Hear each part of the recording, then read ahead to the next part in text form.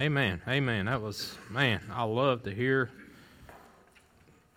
I love to turn the radio on and listen to scriptures and listen. Oh, not scriptures. I like to listen to preaching too, but I like to jam out some days to some praise and worship. And I'm a youth pastor, so I got to know all the new cool stuff. So, I got to go into all that stuff. A lot of it, I'm getting too old. I just turned 38 not long ago, and I realize I'm getting a little old.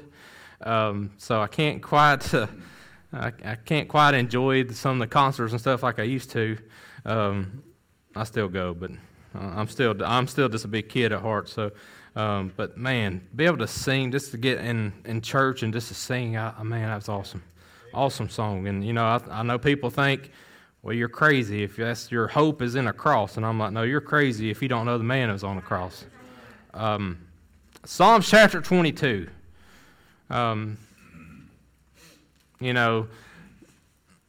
The title of the message today is going to be, I rewrote it about 5 times, but it's despised and devoured, only to be declared.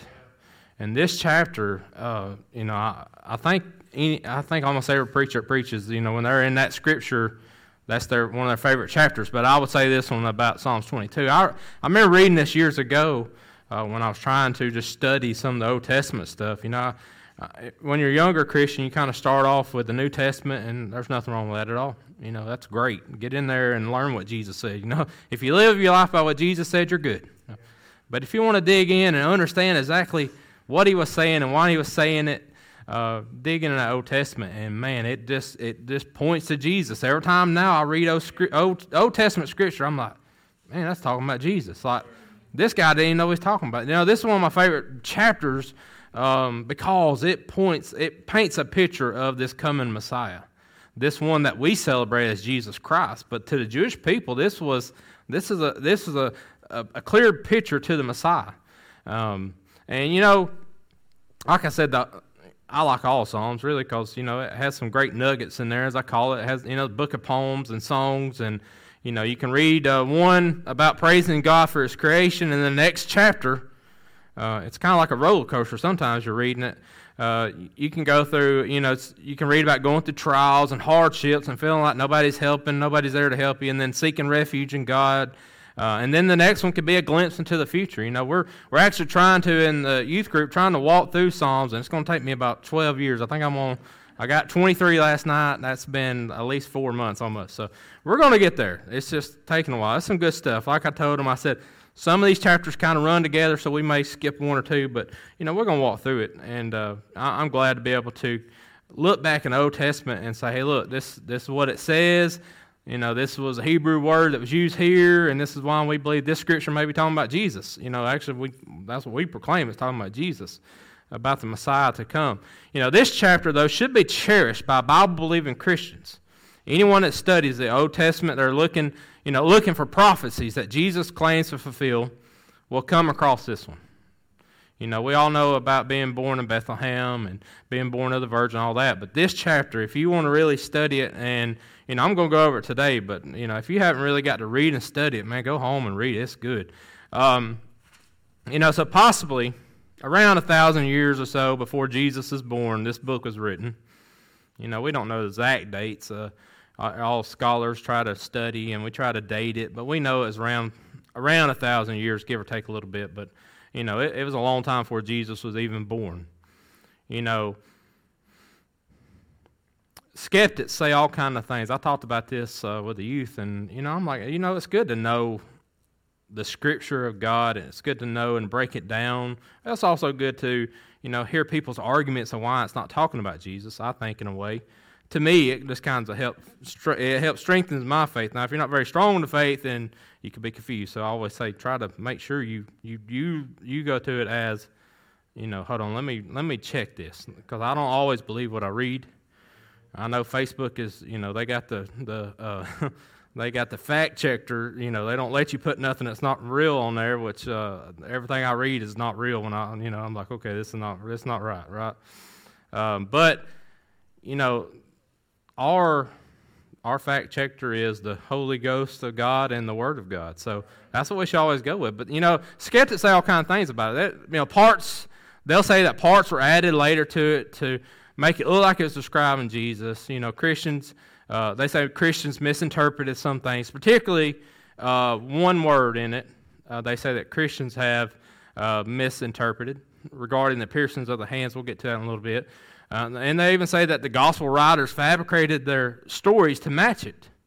And you go, well, how do we know that's not real, Brian? Well, you can look at it and you can honestly look and say, okay, you can study all these claims. You can realize by honest deduction that we have in our Bible is correct and the honest truth. Some of the oldest copies of the Old Testament that we have now are actually older than when Jesus came. The Dead Sea Scrolls actually predate when Jesus came to earth. And they have most of the Psalms in them. They have Isaiah, they have all that. We have manuscripts that are as old as that too, that contain the whole book of Psalms, especially Psalms 22. And so we can actually read, we actually know that that's the scripture that we have was written before Jesus even came. Right. So, that claim is false. There, it was already here. We have manuscripts proving that it was actually written before. So that claim is just not a very well-funded one. The other one is the misinterpretation. And if you ever, YouTube is it's a fun place and it's a dangerous place. Man, because I've been watching some videos of some former Jewish people. Well, they're still Jewish. They believe in Jesus Christ now, and they just tell like what convinced them of it. Different scriptures, different things, but somehow I was going from that to why Psalms 22 is made up by the Christians, and I was like, okay, let me watch this guy to figure out what's going on here. But the one word they say that is misinterpreted is one word, and like I said, we'll get to it in a little bit. It's I'll get to it in a little bit. I'm going to jump, but it's over the word pierce. In the Bible, it talks about in the Psalms here. It'll talk about piercing the hands, and they'll say that it's actually the word lion. It's not pierce. And if you look up the Hebrew word for both of them, it's pretty close to spelling. You could see how this letter may not have carried over, and somebody thought, well, maybe that's supposed to be this or that. But most of the older manuscripts I have actually has a word that we use that actually means pierce. It means to drill or to mine. It's actually in there in the older manuscript. So it's not like we made that up. So, that's another one that you go, well, that's not really a proven discrepancy, so to say. And then finally I think about the gospel writers. The gospel writers, Matthew, Mark, Luke, and John, if they had wrote a whole bunch of lies and they fabricated the story of Jesus, number one, the four gospels would not have went so good together that they complement each other. They're never contradicting, they actually complement each other.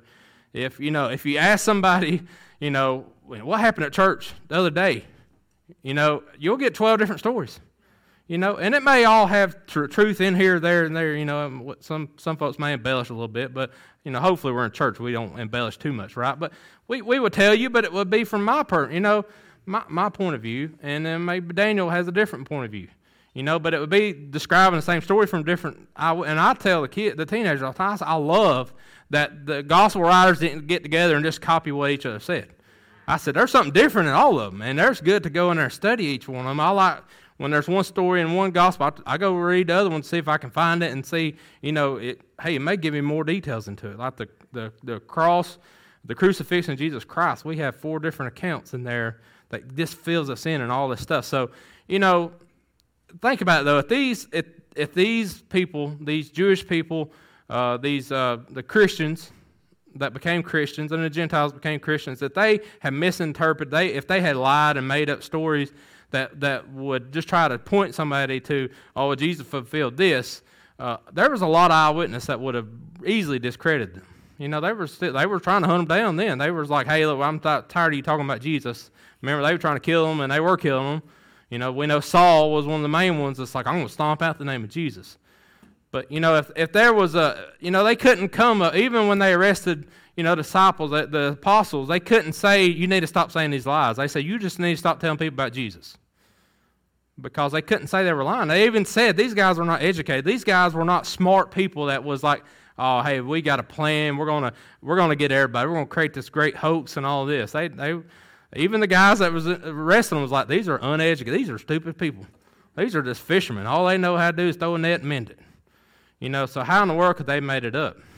And so that story, that even that part of it is just they don't carry no weight. And so today I just want to read out of Psalms 22 and look at what it says and see if you notice where it compares to Jesus. So Psalms 22, if you got your Bible, stand with me. We'll read. I have 22 verses, but y'all can stand for a minute, right? I'll try to read a little faster. Psalms 22. It says, my God, why hast thou forsaken me? Why art thou so far from helping me and from the words of my roaring? O my God, I cry in the daytime, but thou hearest not, and in the night season am not silent, but thou art holy. O thou that inhabitest the praises of Israel, our fathers trusted in thee. They trusted, and thou didst deliver them. They cried unto thee, and were delivered. They trusted in thee, and were not confounded. But I am a worm, and no man, a reproach of men, and despise the people. All they that see me laugh me to scorn. They shoot out the lip. They shake the head, saying, he trusted on the Lord that he would deliver him. Let him deliver him, seeing he delighted him. But in verse 9, but thou art he that took me out of the womb. Thou didst make me hope when I was upon my mother's breast. I was cast upon thee from the womb. Thou art my God from my mother's belly. Be not far from me, for trouble is near, for there is none to help. Many bulls have compassed me. Strong bulls from Bashan have beset me round. They gaped upon me with their mouths as ravening and roaring lions. I am poured out like water, and all my bones are out of joint. My heart is like wax. It is melted in the midst of my bowels. My strength is dried up like a potsherd, and my tongue cleaveth to my jaws. And thou hast brought me into the dust of death. For the dogs have compassed me. The assembly of the wicked have enclosed me. They pierced my hands and my feet. I may tell all my bones. They look and stare upon me. They part my garments among them, and cast lots upon my vesture. And in verse 19, but be thou not far from me, O Lord, O my strength. Haste thee to help me. Deliver my soul from the sword, my darling from the power of the dog. Save me from the lions of my mouth, for thou hast heard me from the horns of the unicorns. And in verse 22, I will declare thy name unto my brethren. In the midst of the congregation will I praise thee. Let's pray. Lord, we thank you so much for this day. Lord, I thank you for this scripture. Lord, I thank you for this message, Lord, that you laid in my heart. Now help me, Lord, to get it out as you want me to. Lord, I pray that we'll hear it, that we'll understand it, that we'll cleave to the hopes that we have in this scripture and that we can share it with others. In your holy name we pray. Amen. You may be seated. Thank you. I'll try to read fast so you don't have to stand too long. I know. Preachers make you stand up a while. That hurts. I feel you. I know. I'm 38 now, so I feel it. I was thinking, I'm known as a person that brings something in the bag to do illustrations, but I racked my brain, and I couldn't think of anything. So I don't have nothing in my bag, so I don't be looking for it. I know Miss Barbara would be mad at me, but I couldn't think of anything. I was excited about the scripture, and I didn't think about an example, and I was trying to think last night and this morning, and my brain's like, nope, can't think of anything. But I was thinking of a story. When I was in high school, played a little football. Not very good, but I played. It kept me out of some trouble at least, so I liked that. But we were playing. My senior year was pretty good. Actually, the first year that Mormon Jordan went to playoffs in 5A playoffs was my senior year. The years before that, like I told the teenager now that play football, I'm like, hey, look, we did an area change and region change, all that, and my freshman year, and it was rough. We were getting beat pretty bad. It wasn't pretty. But hey, we got used to it. After a few years, we got used to it. Well, I told them. But we were playing Etowah, yeah, that's right, Etowah County. And they had a guy that ended up playing NFL named Carnell Williams, or Cadillac Williams. Everybody knew him. And we saw the video. He was good. He was good. And I played offense, so I wasn't too worried. But he played defense, too. Was actually a really good defense guy. And I can remember he scored a few touchdowns. And we were down by probably 3-4 touchdowns out there. Craig was there. It was rough. This is the worst halftime speech I've ever got in my life. And wasn't Craig. He was just there. He was the goofy guy. I call him Coach, but he was the goofy guy basically. So it wasn't him. It was the head coach, and he basically told us at halftime, "Well, good news, guys. This guy graduates this year." And we're all looking like, that's not good news. I graduate this year too. It's not going to do me no good at halftime. Basically he's like, hey, I'll deal with this guy next year. And, I'd heard about how good he was. And, man, it's like, okay, we're going to start off the second half. We're going to kick off. He looked at our kicker, and he said, you do not kick it anywhere near, I think he was 24 then, too. Don't kick it nowhere near this guy. He said, I want you to kick it short. He's playing, he's going to be almost in the end zone. You kick it real short. And he kicks it away from him, and the guy runs up, catches it, runs over 4 of our guys. 2 of them play college football later on. Ran right over him, and just scored a touchdown. It's like, I know what the word despair means, because it was like, there's no way. There's no way we're going to win. This guy's devouring us up. He's wearing us out, right? The good news was he graduated, so the next year, that team won the next year, and we didn't win our year. It was bad. But, he was good. But, I was like, okay, that was despair. That was like, man, our coach was declaring that the next year was going to be good, and the team next year was real good. But, that didn't do me no good. I was graduating, and I was like, I don't want to go watch. I want to play. But, I was thinking, here in this scripture, it's kind of, you read it, it's like, Psalms, it gets up and down, man. It's, you feel, a lot of them are written by David, not just David. This one is written about David. And a lot of it is about his life. And that's what I was telling teenagers is, a lot of the Psalms, he probably was writing, the Holy Spirit was moving him to write, and some of it, he probably did feel this way. I can imagine when he's running away from Saul. Here, King Saul, David done nothing wrong. David did exactly what God told him to do. God calls David to be the king. David goes and he goes to the Israel camp to see the battle, and Goliath is there, and he's just dogging out God. He's just challenging God, basically. Challenging anybody that wants to fight him, because he knew he was better than them and their God. And David got mad about it. And it wasn't a mad. It was a righteous anger, and he stood up and he said, "I'll do it. Nobody else gonna fight. I'll fight him." Right? And he fought and he killed him. And then Saul became jealous, and Saul wanted to kill David. And David did nothing wrong then, And so I can imagine David feeling this way. When you read a lot of his Psalms, you can see the struggles, and maybe it was that part of his life. Maybe it was later on, when he was in sin, and the weeping and the praying and the sorrowfulness that he had, after he was caught in the murder and the adultery, and God told him the child that he had that was going to die, and he was just, he went into mourning. He wouldn't eat or anything. And I can imagine some of these come from that. But like I always said, the greatest thing about this is that God takes this story and he adds stuff to it, and he adds little hidden things about the future. And I believe, honestly, when I've heard people give their testimonies, you think it's all about them, and even if they're pointing to Jesus, you're like, well, that's their story, But a lot of times you can look at it and say, hey, I can relate to that, And not only that, but what you said actually makes it go even further. I know, like for preachers, when we hear another preacher preaching, we get some ideas. It's like, hey, Lord, let me write that down, because, and it's like one even what it was preached on, because that's just the way it goes. But Psalms, man, it has these nuggets. Let me jump in real quick. The first point is going to be despised. When you look at these first, we'll say 5 verses, it describes being despised. Now, David feels abandoned. He feels forsaken. He feels cut off. And I thought, when I used to read it, I was like, well, this is kind of like a hopeless cry. This is a cry, but it's not. It's actually a cry of faith. And there is a difference. Yeah. If you believe in God and you have that hope in Him, when you're crying out when it seems like all things are going bad, it shouldn't be a cry of hopelessness. It's a cry of faith, like, God, I need help. I need you to show me, you to help me, you to do something. And that's not a cry of hopelessness. Never should be. When you're praying to God, that shouldn't. A lot of people feel like that's the last thing you do. All we can do is pray.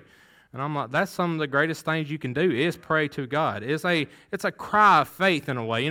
My God, I'm still believing and calling out unto you, even though this calling out through my roarings. Maybe David is describing his crying as he states in Psalms 32. He describes that it's in his very bones, and it was actually because of his sin that he's like, it's like, man, my sin still hurts me Not just physically, but it hurts in here, Lord. It's in my bones. It's absolutely, it's like it's roaring in here. And I believe that's what David is talking about here too. You know, Matthew 27, verse 46, I don't have it up there, but you can go home and read it. But basically, Jesus is on the cross. And after a severe beating, a mock trial, fake trial, and then he's taken before another. He's taken before 3 different judges, basically. He is beaten. He's already been convicted. He has this judgment on him. He's carrying this cross up this hill. He's being stripped. He's being nailed to a cross. In the Passion of Christ, I was like, that stuff's all terrible to me. But when they lift him up, and you could just imagine what it would have felt like to be on that cross and just to be lifted up and jarred down like that. And your body's screaming, and it was made to hurt. It was made to be painful, And then he's up there on this cross, and he can't go nowhere. He's nailed to it. He can't go anywhere. He's there to die. You think, okay, well, surely they're done with him. No, it reads that they come and insult him even more. Yeah. They want to see the show. And not only do they want to see the show, they're going to sit there and make sure that he hears every bit of it. And so I can imagine, like I said, he calls out one time, Father, forgive them. And I'm like, that would have been hard to do. Because these guys were spitting and making fun of them, challenging them. If you're the Messiah, come down. Let's see him save himself, all this stuff. But when you read this scripture that we read, Psalms 22, verse 1, Jesus quotes that on the cross. And I just kind of went over it. I knew it was like reference to Psalms, but I never really thought about that scripture. Why would Jesus cry this out? Why would he cry out? Why was he calling out to God the Father? Was it a cry of hopelessness? No, because Jesus knew what he was doing, number one. I mean, he told his disciples several times, I'm going to be delivered up and I'm going to be crucified. And he always gave them hope, but in 3 days I'm coming back. I'm coming alive again. So he knew it was happening. So how in the world could he feel hopeless if he knew it was going to happen? And he told everybody, this is why I came. He even told Pilate, like, if my kingdom was of this world, wouldn't my servants fight you? Jesus like, couldn't I rouse them all up to come fight you? He's like, no, my kingdom's not of this world. And so it's not when Jesus is up there going, my God, it's not this is hopeless. God save me, God help me. It's not. There's something else to his cry here, and I believe that God, through the Holy Spirit, gave David this Psalms 22 as a precursor to what Jesus is going through. And I feel like the more I read Psalms 22, the more I can look at it and say, man, Jesus went through all this.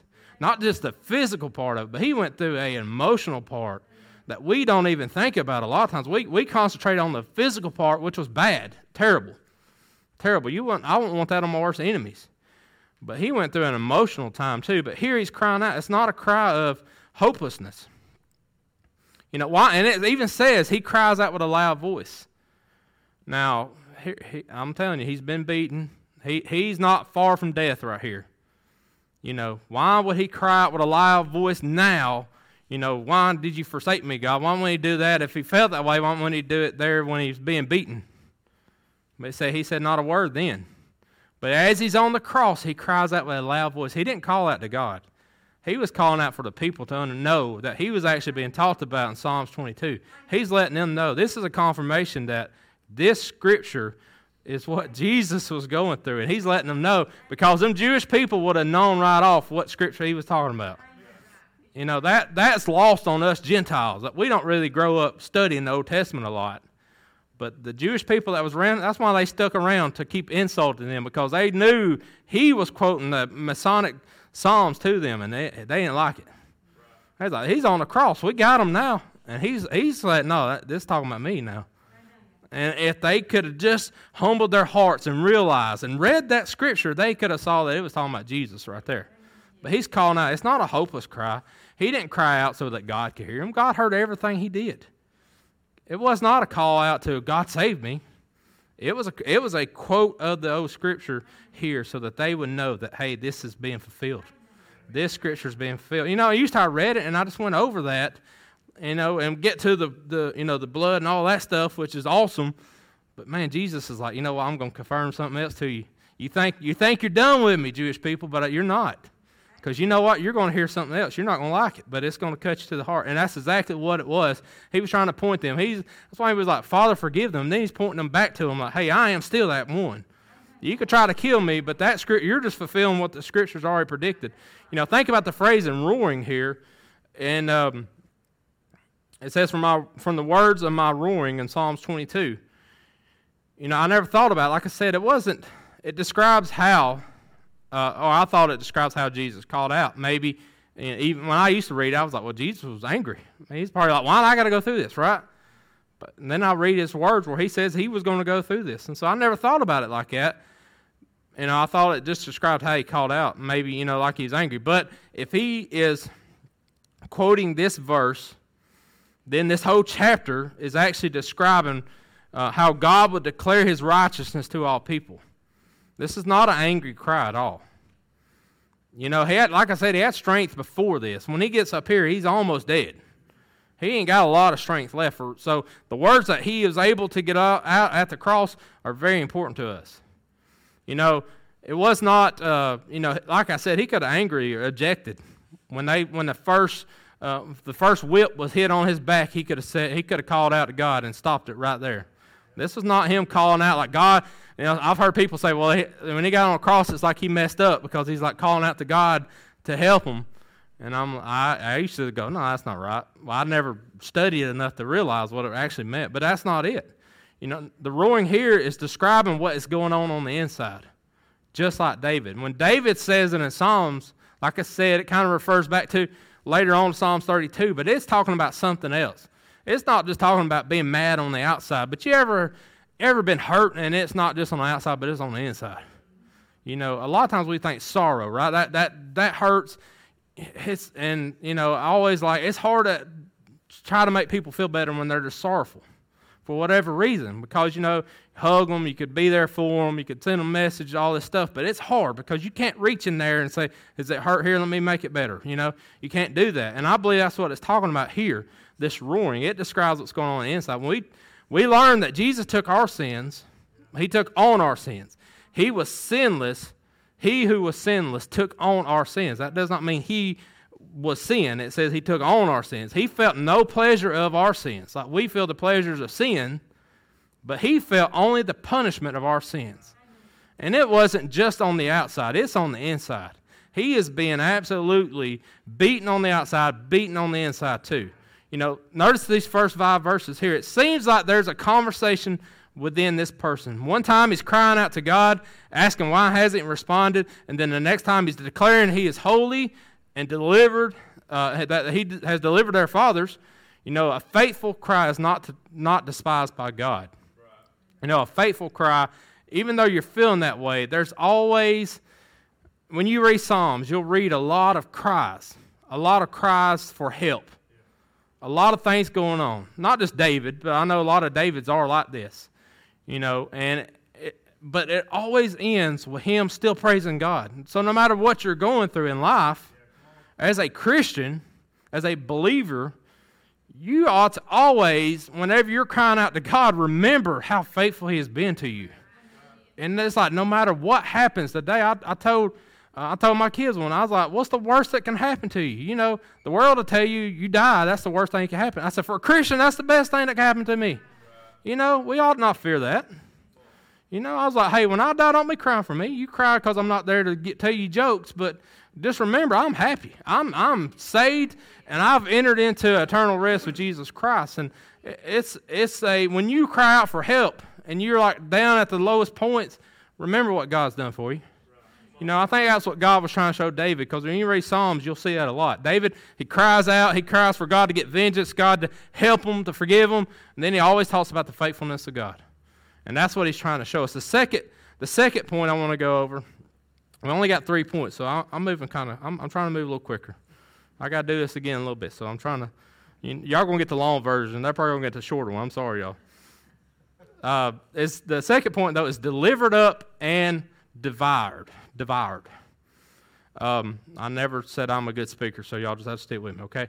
Verse 6. This is, man, I taught this a few weeks ago, and I think we stayed here like 8:20 that night. I was so excited. I'm like, man, and even I had a few teenagers even jumping in, like going, oh, that actually means it. I was like, hey, don't get ahead of me. This is mine. No, you go study yourself, right?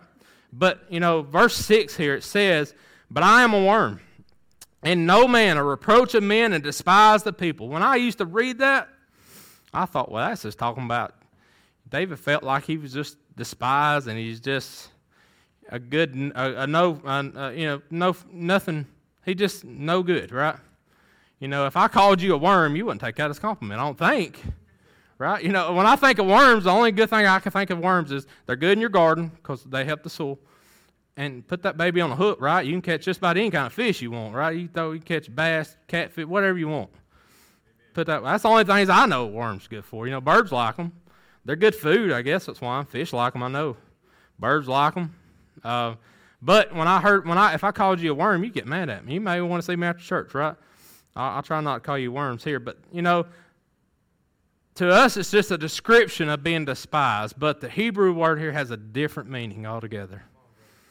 It has a more complete meaning here, and even for a Jewish person reading this, I don't know how they can read this and not see something else happening here. The regular word that would mean worm, this regular worm in Hebrew is rema. However, that's not the word that's used here. That word would mean worm or maggot. But this word is actually specifically means the crimson or scarlet worm. Crimson worm. Now, why in the world would David write that? Now, David went through a lot of troubles. We know that, right? But why in the world would he write a crimson worm? Now, these worms, especially in this time, they definitely know, even now, they use these things, the crimson, they use it for the crimson color, and the priests used it, they had it in the curtains in the tabernacle and on some of the priest's clothes, things like that. So they would know what this meant. But when you read it, it just says worm. I'm like, well, they need to put like prince seeds or something on there, crimson worms. That way we know there's a little more to it. But that just goes to studying, right? You got to study it out. But let me describe what this crimson worm is. When the female crimson worm is ready to lay eggs, which happens only once in her life, she climbs up on a tree or a fence, some wood, and attaches herself to it. With its bodies attached to the wood, a hard crimson shell forms. A shell so hard and so secure to the wood that it can only be removed by tearing apart the body, which will kill the worm. The female worm lays her eggs under her body, under a protective shell. The larvae hatch, and they remain under this shell, this protective shell. The baby worms then will feed on the living body of the mother worm for 3 days. Now, I know that's kind of nasty. It's before lunchtime here, so I don't want to be talking about that much of it. But it's important to know, 3 days, around 3 days. The mother worm then dies, and her body excretes a crimson or a scarlet dye that stains the wood to which she is attached and her baby worms. You can actually watch videos of these people taking these worms and getting that scarlet, that crimson out. It's pretty cool if you like that kind of stuff. I don't know if you like that kind of stuff. To me it was, I'm studying it. But, the baby worms will remain crimson color for their entire life. On day 4, the tail of the mother worm pulls up to her head, forming a heart-shaped wax, looking like a patch of wool on a tree or a fence. It then begins to flake off and drop to the ground, looking like snow. In Isaiah 1, verse 18, it says, yes, I know I put it up there. Don't look at the sound booth. I set this up, so I'm trying to think. I think I did it right. I did. It says here, "Come now, let us reason together, saith the Lord. Though your sins be as scarlet, they shall be white as snow. Though they be red like crimson, they shall be as wool." Man, go to that next slide, brother. This is what I thought about when I read this. I was thinking, through the bloodline of David, the Messiah will come. That's promised in the Old Testament. That's what they look for now, the Jewish people. But through the blood of Jesus, sinners are cleansed and welcomed eternally home. And that's exactly what this shows, this scripture here. Think about this worm that's used in this scripture. I am a worm. Now, you could say what you want about David. This ain't describing David. Nowhere do we read. Nobody is saved through the blood of David. Nobody is saved through the bloodline. The Messiah will come through the bloodline of David, but even then, David's blood couldn't save nobody. This ain't talking about David. This is pointing to that Messiah that's coming. Or as we know, he's already came. He's here, right? Think about it. It attaches to a tree or wood. Well, you know, Jesus was attached to a cross that's made out of a tree, out of wood, right? Worm dies, it excretes a crimson or scarlet dye that stains the wood. And imagine what that cross looked like when Jesus was put on it. Imagine. I'm probably, it was red. It was crimson, right? And I like that the baby worms remain crimson color for the rest of our life. Think about when we have been saved by Jesus. That blood of his covers all our sins, right? And then, not only that, it says he goes from crimson to white as wool. And that shows us too, that righteousness that we will inherit one day through Jesus Christ. So I thought, man, that's awesome. God put that in there. And that part's not disputed. By the way, that is the word. That's all the manuscripts has that word in there. So it's not something that Christians made up. That was in the Old Testament. And that just, like I said, man, if that points to Jesus, I don't know what else you're looking at. I don't know what else to tell you. I'm a worm. You think, well, he was despised, and he was a reproach to them. They hated him. But for those that would believe in him, they would become joint heirs unto heaven with him. Amen. He has saved us. Was Jesus despised and devoured? Let me read you a few verses here. Go to Matthew 26, verse 59 through 68. It reads, "Now the chief priests and elders and all the council sought false witness against Jesus to put him to death, but found none. Yea, though many false witnesses came, yet found they none." Of course, a lot of people love to lie. They love to get a spotlight. That's what a lot of Facebook is. They get a spotlight of, this happened, and most times it's false. And verse 61, at the end of 60, sorry. "At the last came two false witnesses and said, This fellow said, I am of God, and to build it in 3 days. And the high priest arose and said unto him, Answerest thou nothing?" Talking to Jesus. "What is it which these witnesses against thee?" But Jesus held his peace. And the high priest answered and said to him, "I adjure you by the living God, that thou tell us whether thou be Christ, the Son of God." It says Jesus was silent to this point. And Jesus answered, said to him, "Thou hast saith." He couldn't deny that. Man, do you imagine? He couldn't. I think if he didn't say that, the whole world would just made a noise. This is the living God here. You have the living God right here. But Jesus answered and said, "Thou sayest. Nevertheless, I say unto you, hereafter shall you see the Son of Man sitting on the right hand of power and coming in the clouds of heaven." Man, they're mad then. Then the high priest rent his clothes, saying, "He has spoken blasphemy. What further need have we of witnesses? Behold, now ye have heard this blasphemy. What think you?" And they answered and said, "He's guilty of death."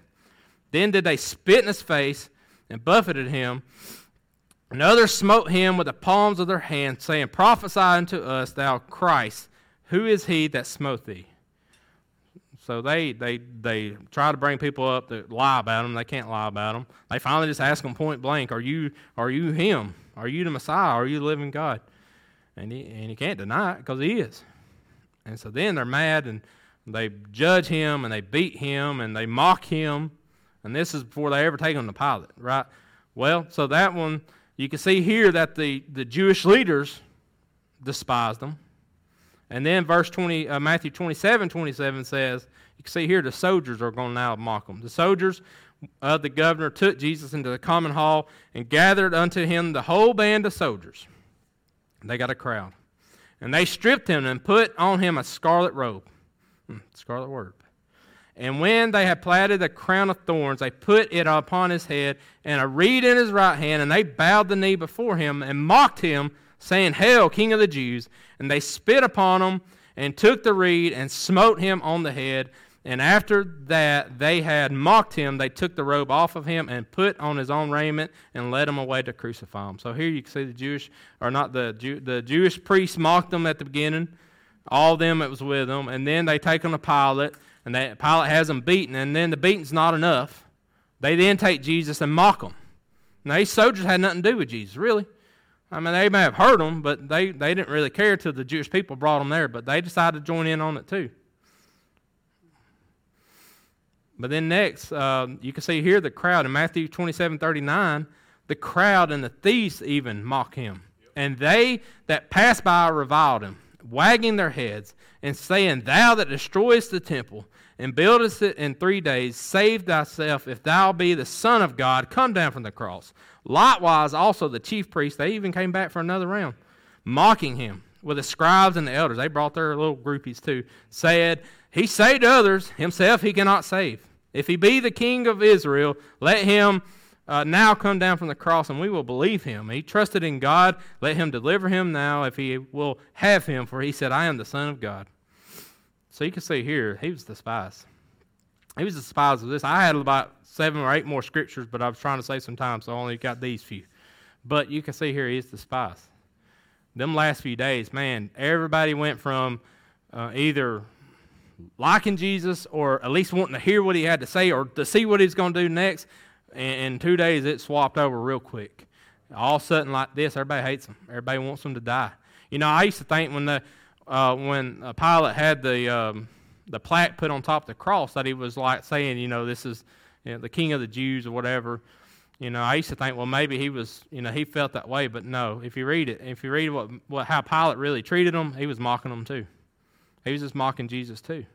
You know, he knew he was an innocent man, yet he sent him to be crucified. That's just a mocking just the same, right?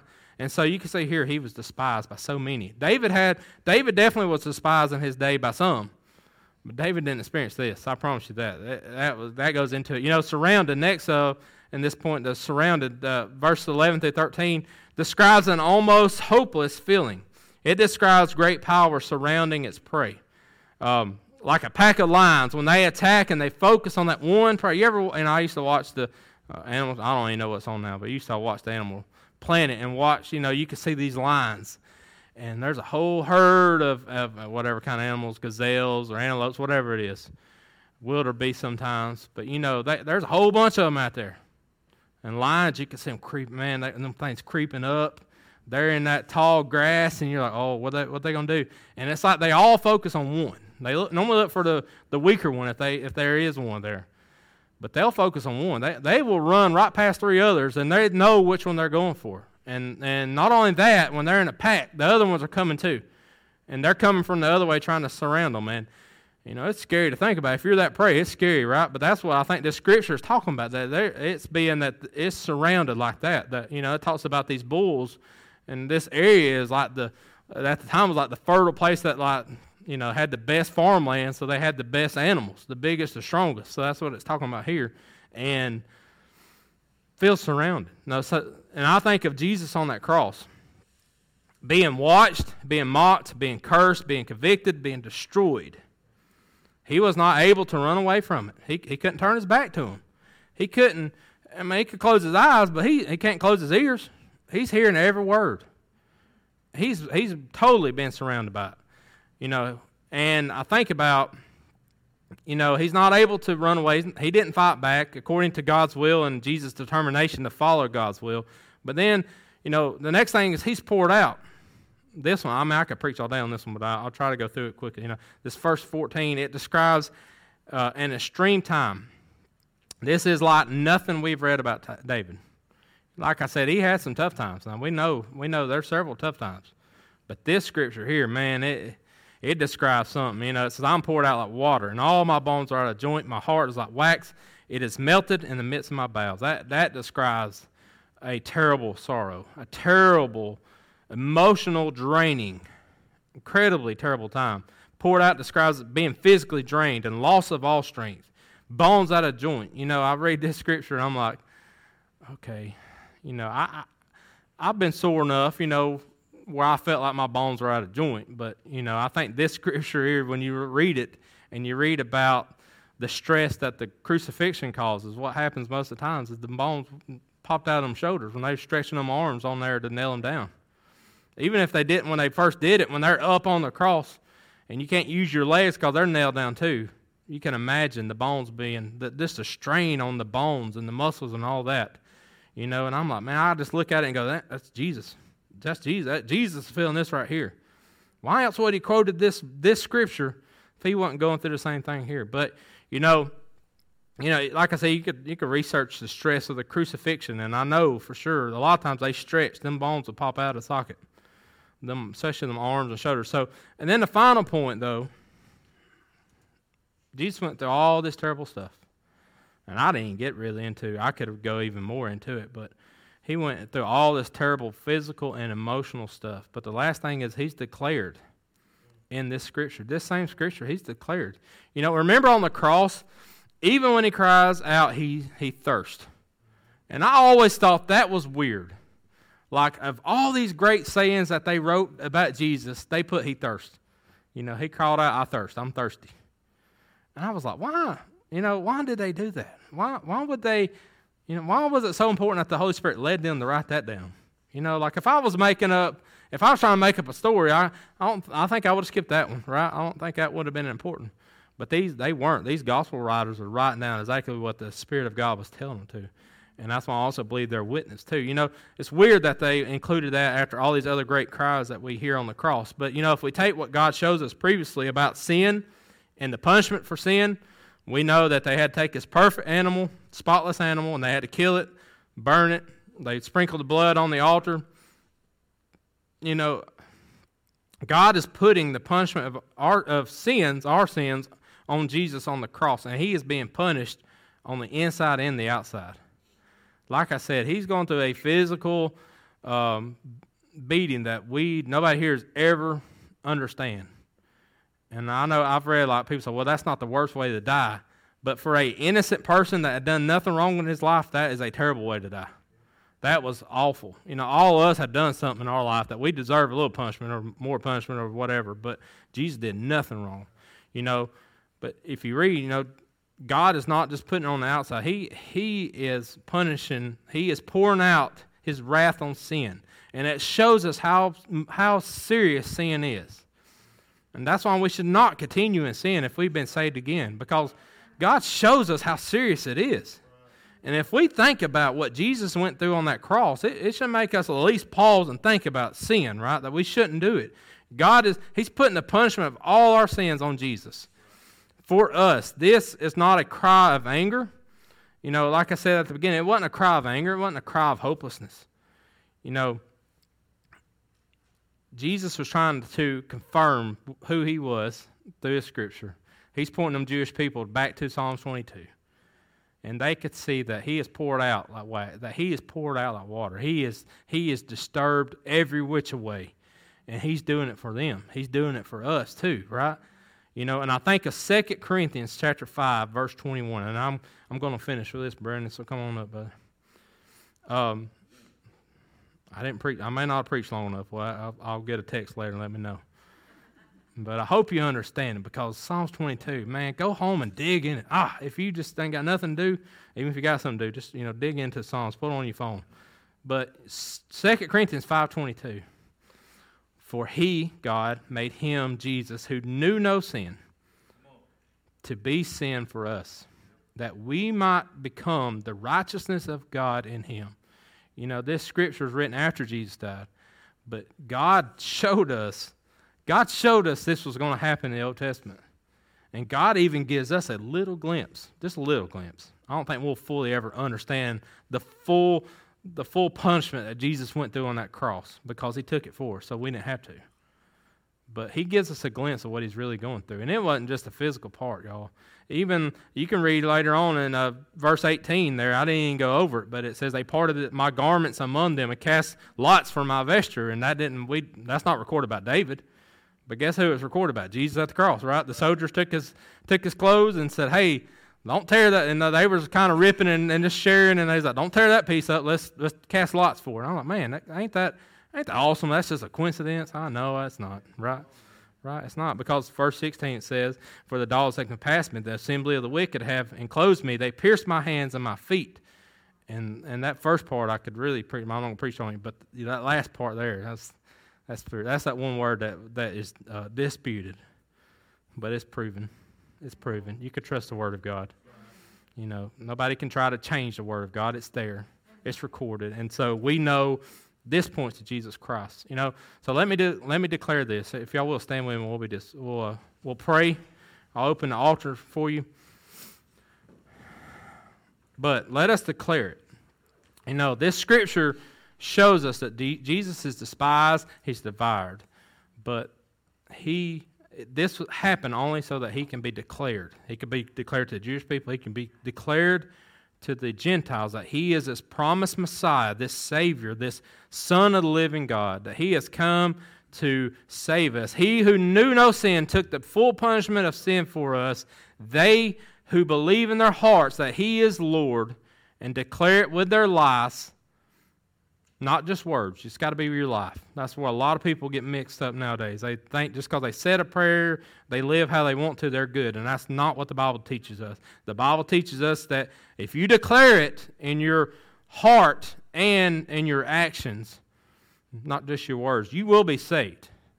And not only are you saved, you ought to be happy and want to share it with other people. So let us pray real quick. Lord, I thank you for this day. Lord, I